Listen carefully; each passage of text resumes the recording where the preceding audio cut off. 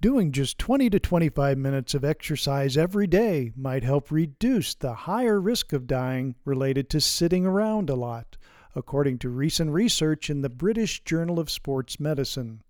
The study looked at almost 12,000 people aged 50 or older and found that more daily exercise was consistently tied to a lower risk of dying, no matter how much time was spent sitting.